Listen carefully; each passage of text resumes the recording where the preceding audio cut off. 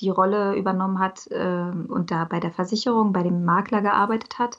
Dann war ich die Rolle, die in der Schule war als Schüler. Dann, weißt du, Ja, so. ja. Und ich wollte erst mal wissen, wer bin ich denn überhaupt, wenn ich all das nicht habe? Wenn ich einfach frei sagen kann, okay, auch wenn 4 Wochen viel zu kurz waren, aber für mich genau richtig, wer bin ich und was mache ich und was mag ich nicht? Hm. Und letztendlich war das so ein großes Tor für mich hinsichtlich Reisen und somit auch nicht nur Reisen im Außen, auch Reisen in mir. Ja, ja, sehr spannend. Vor allem Reise, ja genau, Reise nach innen, finde ich, es ist ja unglaublich schwer, zumindest ist das meine Erfahrung, wenn man ganz am Anfang steht und dann ganz alleine mit sich selbst zu sein. Ich hatte so große Schwierigkeiten damit, wirklich für mich alleine zu sein. Ich würde sagen, schon sehr gesellig. Es hat aber auch alles natürlich Gründe. Ich glaube nicht, dass wir einfach so sind, wie wir sind, sondern das hat ja immer einen Grund, weshalb das alles so ist. Und ich glaube, bei mir war es zum Beispiel unter anderem deshalb, weil ich nicht so richtige Konstanten in meiner Kindheit hatte. Meine Eltern haben sich früh getrennt. Ich habe da mal einen Partner miterlebt, da und da. Und ich glaube, Mhm. deswegen habe ich immer den Kontakt nach außen gesucht und Ja, wollte von Anfang an auch nicht so gerne mit mir alleine sein. Obwohl ich immer das Ego hatte zu sagen, ja doch, das kann ich weiß, wer ich bin und so. Und dann habe ich ja angefangen, vor, ich sag mal, roundabout 3 Jahren, mich mit wirklich ernsthaften Themen zu beschäftigen. So, mit wer bin ich denn wirklich? Was du gerade gesagt hast. Was passiert, wenn ich jetzt mal unabhängig von meinem Beruf, von meinem Studium, Job, von dem weggehe und auch von den Leuten, die um mich herum sind, weil die definieren mich ja auch mal zu einem großen Teil, das wusste ich damals schon. Wer bin mhm. ich denn dann wirklich? Was mag ich nicht? Und wenn ich da nochmal gehe, wie richte ich denn jetzt mal mein Leben aus? Und als ich angefangen habe, mir diese Fragen zu stellen, habe ich gemerkt, okay, wow, jetzt geht es auf einmal richtig rund und richtig tief. Ich weiß nicht, ob das Mhm. dann bei dir ähnlich ist, aber das ist zumindest meine Erfahrung damals gewesen. Ja, ja, total. Und vor allem auch so diese Frage, ich habe immer nach einer Antwort gesucht auf, wer bin ich wirklich? Letztendlich kann ich sagen, dass ich mich immer wieder neu erschaffe und ich mich entscheide, wer ich wirklich bin. Ja. Und das auch herausfinde, wenn ich meinem Herzen folge. Also es ist, weißt du, ich habe immer so gesucht, ich bin jetzt die und die und die. Damit habe ich mich aber unbewusst immer limitiert. Ja. Und ich möchte davon frei werden, von irgendwelchen Limitierungen und von irgendwelchen, ja, das ist jetzt die oder die, die jetzt den, weiß nicht, diesen Wildwomensummit gemacht hat Mhm. oder die Yogalehrerausbildung oder so.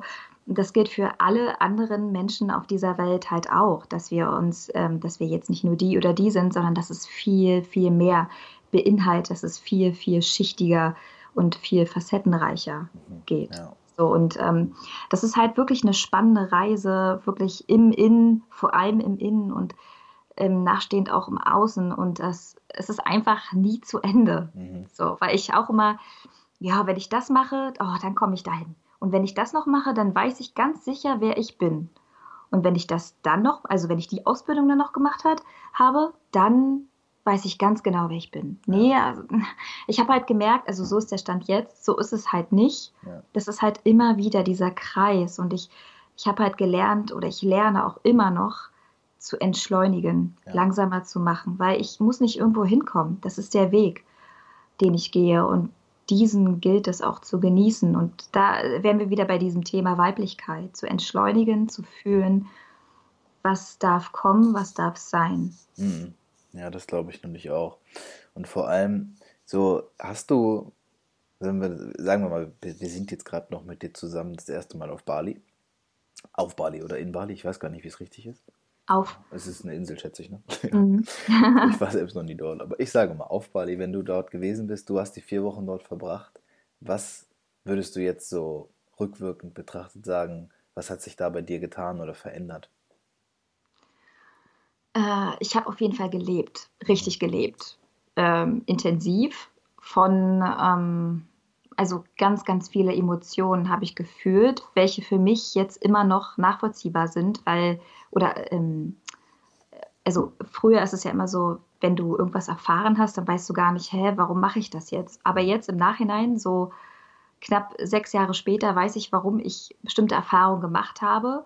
Und zwar begegnen mir jetzt Frauen, die genau dasselbe durchmachen, was ich vor 6 Jahren durchgemacht habe. Und ich Ja. kann ihnen damit helfen.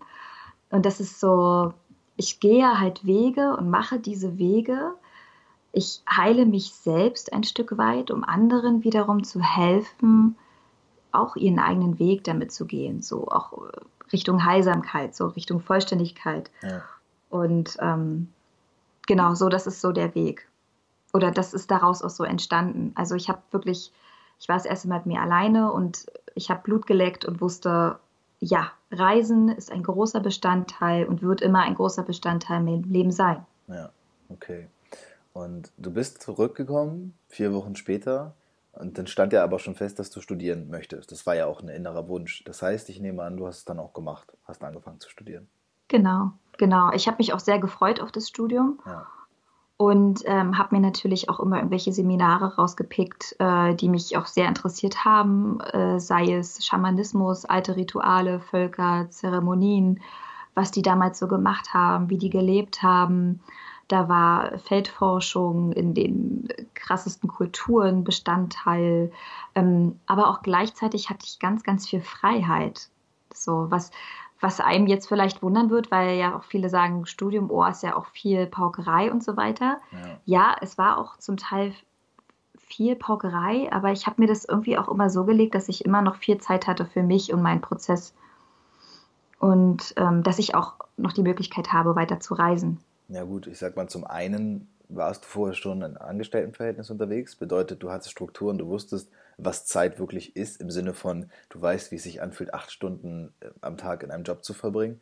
Ich glaube, dass Ja, das dann auch extrem helfen kann im Studium, wenn man denkt, okay, wow, heute mal nur 4 Stunden Vorlesung, hammerchillig, kann ich ja noch das ja, und das erledigen und habe immer ja, noch ja, Freizeit. genau. Ich glaube, dass das wahrscheinlich auch helfen kann. Ja. Und plus natürlich, du wusstest aus intrinsischer Motivation heraus, warum und wofür du das Ganze gemacht hast. Ne?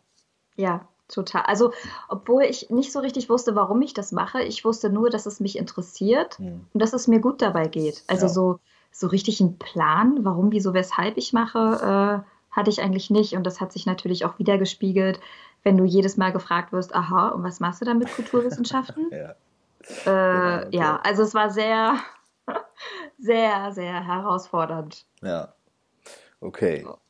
Okay, dann, aber du hast, sagen wir so, du hast während der Studienzeit für dich immer weiter festgestellt, dass es das war, was du auch machen wolltest. Richtig oder falsch? Genau, Mhm. genau. Das merke ich jetzt halt auch, wenn ich auch mit dem Summit arbeite, beziehungsweise auch in meinen weiteren Projekten mit Frauen, sei es durch Women's Circles online oder offline, dass ich das, was ich da gelernt habe, integrieren kann. Ja, So dieses alte Wissen mit modernem Wissen oder ja, dieses alte weise Wissen, wie es manche auch bezeichnen, dass ich das auch integrieren kann und dass diese Zeit für mich vor allem auch wegen der Freizeit so viel oder so wertvoll waren. mhm. Und ich bin dann auch noch mal gereist nach Thailand für 4 Wochen, wo ich zum Teil mit einer Freundin auch gereist bin. Und das hat mir einfach sehr, sehr viel Halt gegeben, weil klar, du sagtest jetzt gerade, also durch den Job hat man bestimmt viel Struktur, aber nee, hatte ich überhaupt gar nicht. Mhm. Ich hatte überhaupt keine Struktur. Ich wusste immer nur so, ja, das fühlt sich jetzt gut an und ich muss dem jetzt irgendwie vertrauen. Und letztendlich ist es wirklich immer so gelaufen, ähm, dass es wirklich gut ausging für mich. Ja. Und dann kam auch irgendwann Robert in meinem Leben. Und das war, ich weiß nicht, was er dir da genau erzählt hat, Tja, aber ja, das war halt so eine Phase, wo ich sehr, sehr viel allein war und ähm, nicht so leicht Leute an mich herangelassen habe, aus Schutz, aus Selbstschutz. ja, sagen wir, das deckt sich stark mit dem, was er gesagt hat, aber er hat es anders beschrieben. Sagen wir Okay. mal, er hat, und vielleicht auch ganz lustig, falls ihr euch das Interview noch nicht angehört habt, der Rob hat gesagt, ja, da wo ich herkomme, da hat man nicht so viel Auswahl. Und wenn man da eine hat, die einem gefällt, dann muss man da halt dranbleiben. Und das habe ich dann auch gemacht, weil ich gemerkt habe, die muss ich erst noch von mir überzeugen und das hat er dann Ah wohl nein, irgendwann wie geil. geschafft. Das vielleicht so dazu. Ja, letztendlich, ja, ja, total. Ja, so im Nachhinein macht das nämlich total Sinn, weil ich habe mich wirklich gewundert, warum er so lange am Ball geblieben ist letztendlich. Also es war wirklich so, oh, ist doch jetzt mal gut, ne? Ja. So, weil ich auch selber in so einem Leidenskreislauf war, Mhm. so ein selbst erschaffenes Gefängnis, dass ich ja eh nicht den richtigen finde. Ja. Und da war so der Robert, der frisch aus Schwerin irgendwie nach Berlin gezogen ist und jetzt auf einmal der Überzeugung war, mich irgendwie, das war irgendwie, ne, so, Ja. ich dachte mir so, oder mein Ego war so, ach Mensch, du weißt doch noch gar nichts vom Leben, so, weißt du, so wirklich, ne? So auch aus Selbstschutz heraus und der tut mir nicht gut und bla. Und naja, letztendlich ist er wirklich am Ball geblieben und wow, es ist mir am Anfang sehr, sehr schwer gefallen, mich zu öffnen. Ja, Und ja, aber letztendlich haben wir uns da einfach auch so gefunden in dem Thema und wir haben auch vieles erlebt, was auch sehr ähnlich ist. Seine Geschichte und meine Geschichte. Wir haben vieles wirklich gemeinsam auch erlebt, beziehungsweise auch nachvollziehen können. Von daher ist es ihm, glaube ich, auch leichter gefallen, so einen Zugang zu mir zu finden. mhm. Ja, Und umso länger wir dann auch zusammen waren und Zeit verbracht haben, hat es einfach Vertrauen in mich geweckt, auch wenn es mir am Anfang echt schwer gefallen ist, jemandem zu vertrauen. Ähm, ja, aber er war da und er hatte einfach so eine eigene Art oder so auch so dieses Urvertrauen und er hat mich einfach davon überzeugt, dass ich ihm vertrauen kann. Und letztendlich ist es auch so geblieben und also das bringt uns alles immer noch so auf tiefer Ebene zusammen, dass man nicht sagen kann, ja, wir sind jetzt hier ja, Freund und Freundin, sondern wir sind einfach, ja, nenn es Seelenpartner, weil wir uns einfach so viel geben und gleichzeitig so viel, also wir können uns einfach total fühlen in dem, was wir sagen, mhm. weil wir manchmal auch sehr, sehr abgedriftete Gedanken, philosophische Gedanken haben, wo manch einer vielleicht sagen könnte, ah, okay, so, ne? Aber wir sind da voll auf einem, ja, auf einer Ebene so und das macht auch einfach total Spaß, mit ihm Ja. zu sein.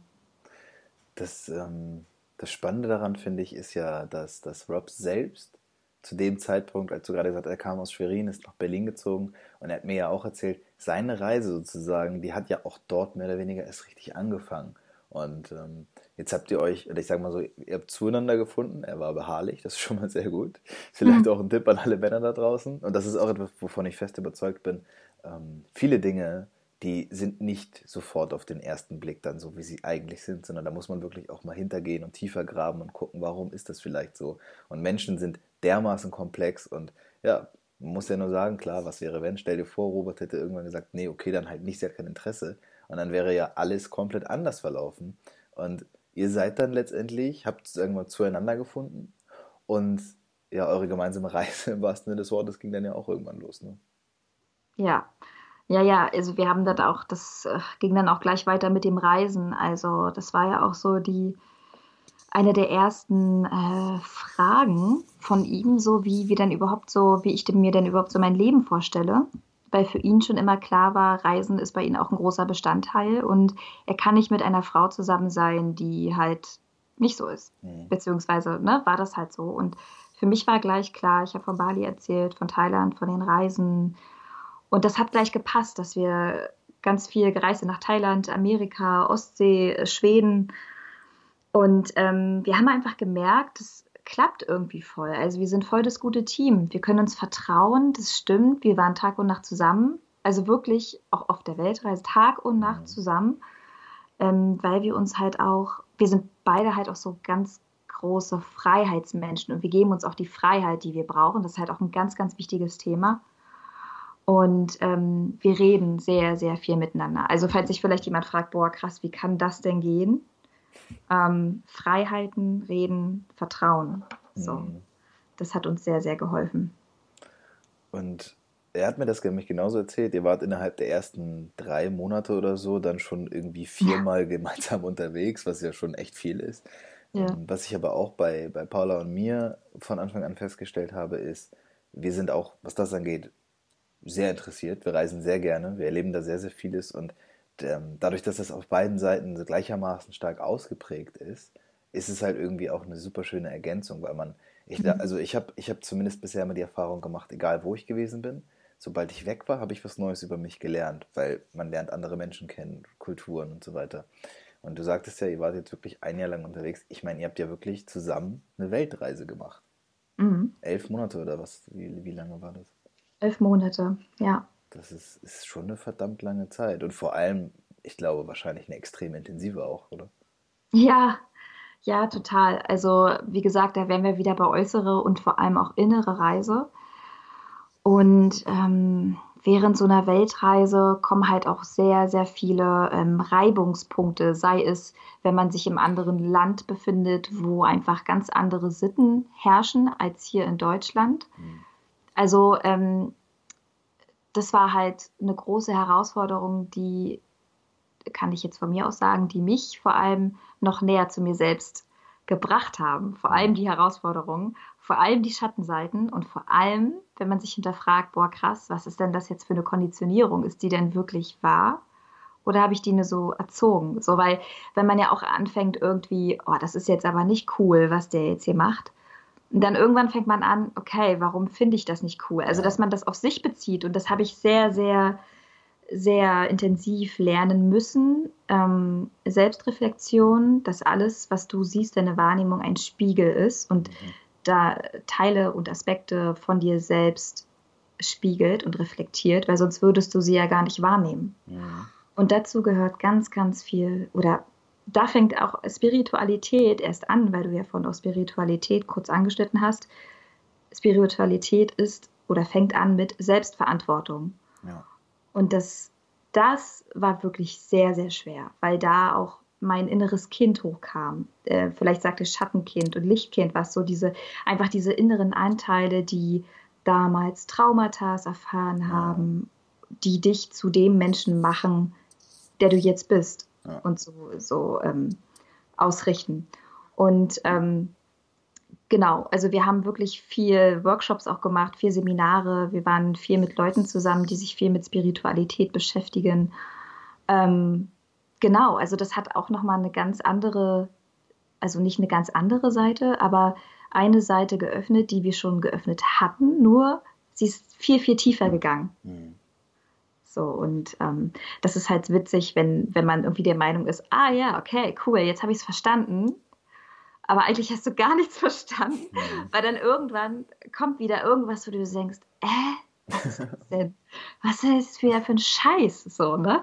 Ja, Und das sind halt immer diese Polaritäten des Lebens und ja, das ist einfach so dieser Weg, dieses Leben, Polarität und dass man da einfach versucht, so ein Gleichgewicht zu halten oder da erstmal so reinzukommen, dass sich das nicht irgendwie gleich vom Hocker haut oder wenn es dich vom Hocker haut, dann lass es dir auch einfach mal richtig scheiße gehen. Dass es auch einfach ja, mal dazu gehört, dass man auch mal leidet. ja, Weil ich habe halt auch vor allem während der Reise gemerkt, dass ich da auch teilweise abgeschnitten war vom Leiden. Dass ich dann einfach, entweder habe ich aufgehört zu atmen, das ist auch ganz, ganz krass bei Frauen, dass die das so im Bauchraum in sich halten. Ist mir wirklich unbewusst, in irgendeiner Situation, wo du dich unwohl fühlst, habe ich aufgehört zu atmen. Stell dir das mal vor.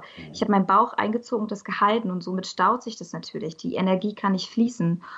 Und mit den ganzen Energiesystemen habe ich mich auseinandergesetzt, habe viel gelernt, warum, wieso, weshalb ich in bestimmten Situationen so reagiere. Und ja, also so mal ein bisschen zusammengefasst in 11 Monaten. Und vor allem hatten wir auch mega viel Spaß. Ne? Also Hm. das war natürlich auch, das gehört natürlich auch dazu.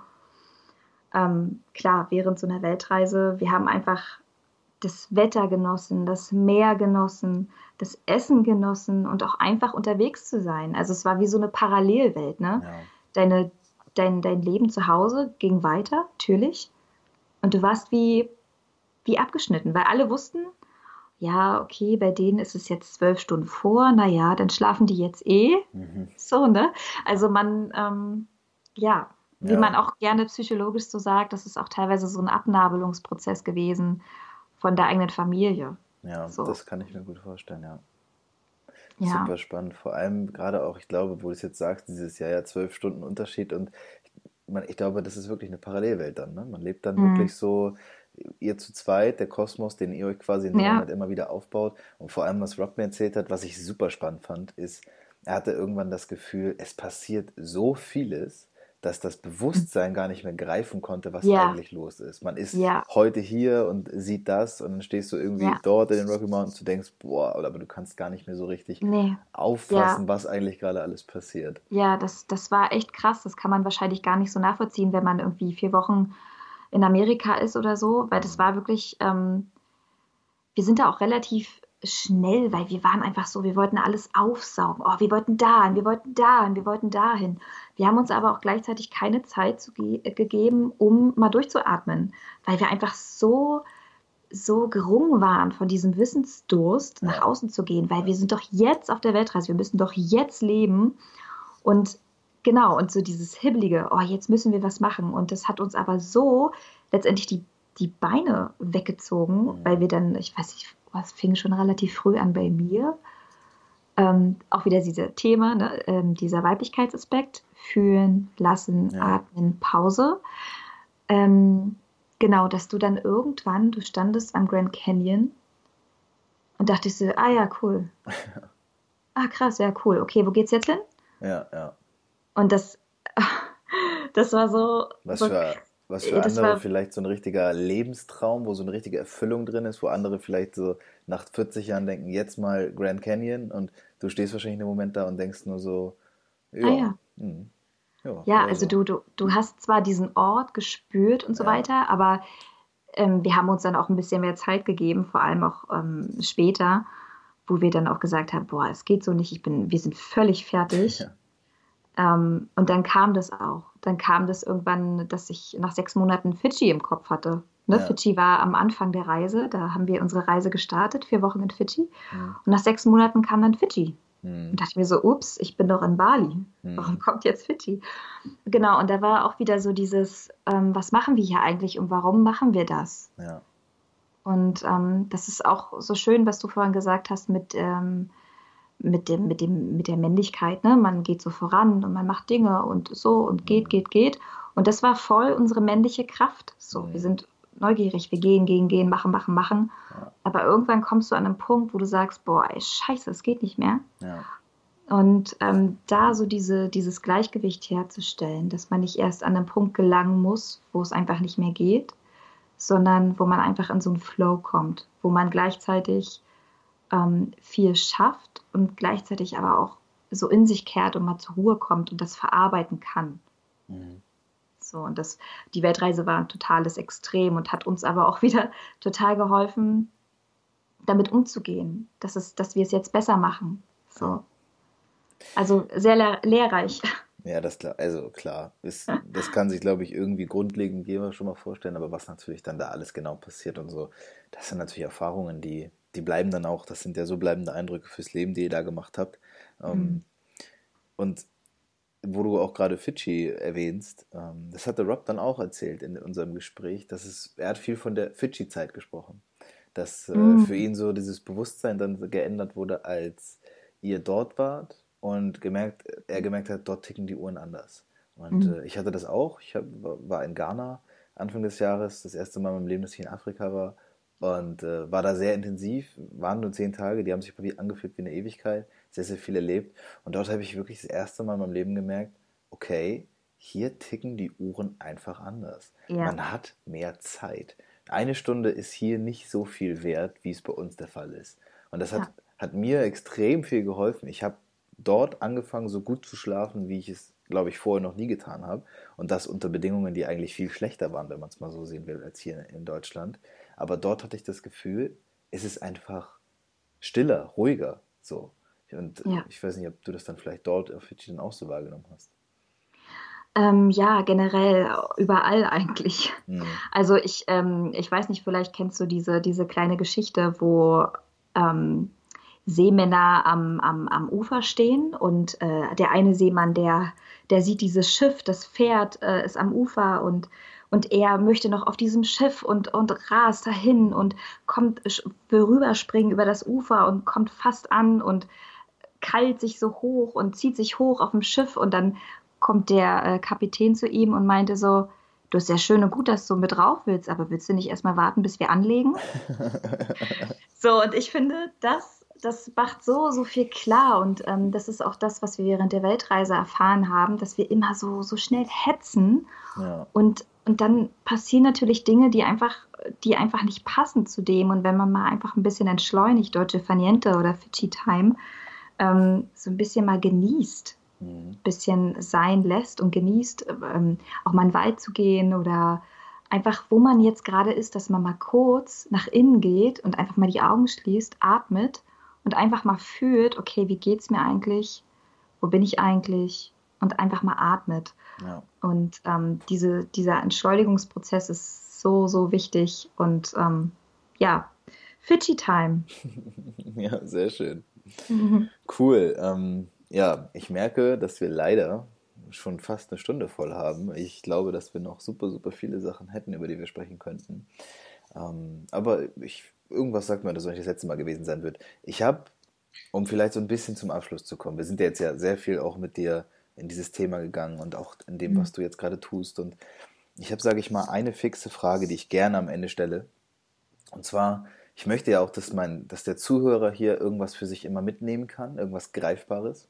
Und wenn ich mir vorstelle, dass jetzt hier jemand sitzt und zuhört, und der ist irgendwie so, keine Ahnung, vielleicht ein paar Jahre jünger als wir, der ist so gerade Anfang 20, und der ist auch an so einem Punkt im Leben, wo er nicht so genau weiß, wo geht's denn jetzt für mich hin? Und der kann sich schon gut mit dem identifizieren, was du gesagt hast, weil du bist aus diesem klassischen 9 to 5 einfach für dich ausgebrochen. Wenn du jetzt mit dem, was du heute an Erfahrungen gemacht und gesammelt hast, ihm sozusagen einen Tipp oder ihr einen Tipp mitgeben müsstest, ein Rat oder Hinweis, so, was wäre das? Ein Tipp. Also letztendlich war es bei mir immer so von wegen Jump into the ocean und hör auf deine Seele, hör auf deine Intuition. Hm. Auch wenn alle anderen sagen, das ist vielleicht verrückt. Aber es ist wirklich auch, wenn man das jetzt zur Zeit viel hört, aber es ist immer, dass man auf das eigene Herz hören sollte. Egal, was alle anderen sagen oder so, dass man einfach so seine eigene Vision vom Leben erschaffen sollte. Und das ist einfach immer so dieser Ratschlag, den ich auch bei mir einfach gelernt habe, dass ich auch vor meinen Chefs dastand und mich gefragt habe, okay, für wen würde ich das tun? Für meine Chefs oder für mich? Und Ja, ich empfehle jeden, dass er sich für sich selbst entscheiden sollte. ja. Sehr, sehr stark, sehr kraftvoll, sehr wichtig. Und es ist, glaube ich, auch, wie du es am Anfang schon gesagt hast, schwer manchmal diese Dinge in Worte zu fassen. Mhm. Aber es ist ganz wichtig, dass man sich dieser Tatsache oder diesem Umstand zumindest bewusst macht, ne? Mhm. Dass es auch da ist, weil ich glaube, wir verdrängen zu schnell zu vieles, was viel zu wichtig ist, stürzen uns dann in Ausreden, von wegen wir gründen eine Familie oder was auch immer, haben halt einen Job, jetzt kann ich halt nicht mehr, aber. Und ich glaube, dass das nicht mehr notwendig ist, sondern dass wir jetzt vielleicht anfangen sollten, ne, unser Leben nach unseren Vorstellungen zu gestalten. Dazu muss man Ja, natürlich erstmal wissen, was ist das überhaupt für eine Vorstellung? ja. Da fällt mir noch ein Tipp ein, und zwar, was ich für mich auch ganz wichtig finde oder was ich auch gelernt habe, dass es sehr, sehr heilsam ist zu fühlen, Mhm. das zuzulassen. Ja, Das ist ja, sehr, sehr wichtig, weil man ganz viel verdrängt, weil du auch gerade verdrängt gesagt hast, wieder lernen zu fühlen und fühlen zu fühlen. ja. So, das ist auch Mhm. noch ein ganz wichtiger Aspekt, den ich mit euch teilen möchte. Wunderbar. Super. Ich danke dir recht herzlich für deine Zeit, Charleen, und dass du da das alles mit uns geteilt hast. Und ich glaube, da war eine ganze Menge drin. Da war eine ganze Menge an Wertvollen bei, wo, also ich ja auch jetzt im Nachhinein noch super viel drüber Mhm. nachdenken muss. Also sehr, sehr cool, sehr hilfreich und ja, das kann sich jeder, glaube ich, nur zu Herzen nehmen, was du jetzt an deinen Erfahrungen mitgeteilt hast. Und vor allem, der Weg fängt ja auch noch an. Es geht ja noch viel, viel weiter immer, ne? Danke dir. Ich muss dir auch sagen, du bist ein ganz, ganz toller Gesprächspartner. Also Dankeschön.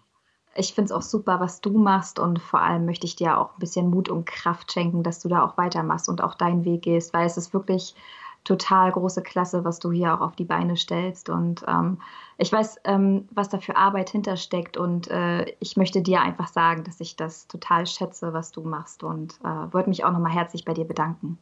Vielen Dank, das freut mich wirklich sehr und es tut auch gut, sowas zu hören. Ja, vielen Dank und da sind wir wieder beim Fühlen zulassen, das ist auch etwas. Konnte ich früher Ja, auch nicht unbedingt, aber sowas auch anzunehmen, weil es ist einfach auch ja, wichtig, dass man das weiß, ne? Dass andere Leute einem das auch sagen, weil es ist einfach meine Herzensangelegenheit hier, das ist einfach so mein Ding und da ist es schön zu wissen, wie das dann auch ankommt. Es freut mich natürlich ja, sehr. das merkt man sehr. Ja, vielen Dank. Super. Ansonsten würde ich sagen, danke ich dir und wir haben's. Ja, wir hören uns. Super. Das war's schon wieder.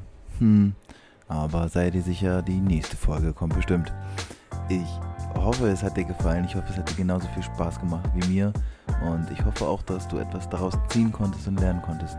Und wenn es nur ein neuer Gedanke ist, der reicht ja meistens schon aus. Wenn dir diese Episode gefallen hat, dann sei so gut und bewerte das Ganze auf iTunes. Das ist der beste Weg, um in den Charts irgendwann angezeigt und vielleicht auch oben hinzukommen. Wir hören uns nächste Woche wieder mit einer neuen Episode und ich wünsche dir bis dahin alles Gute. Adieu, le bleu.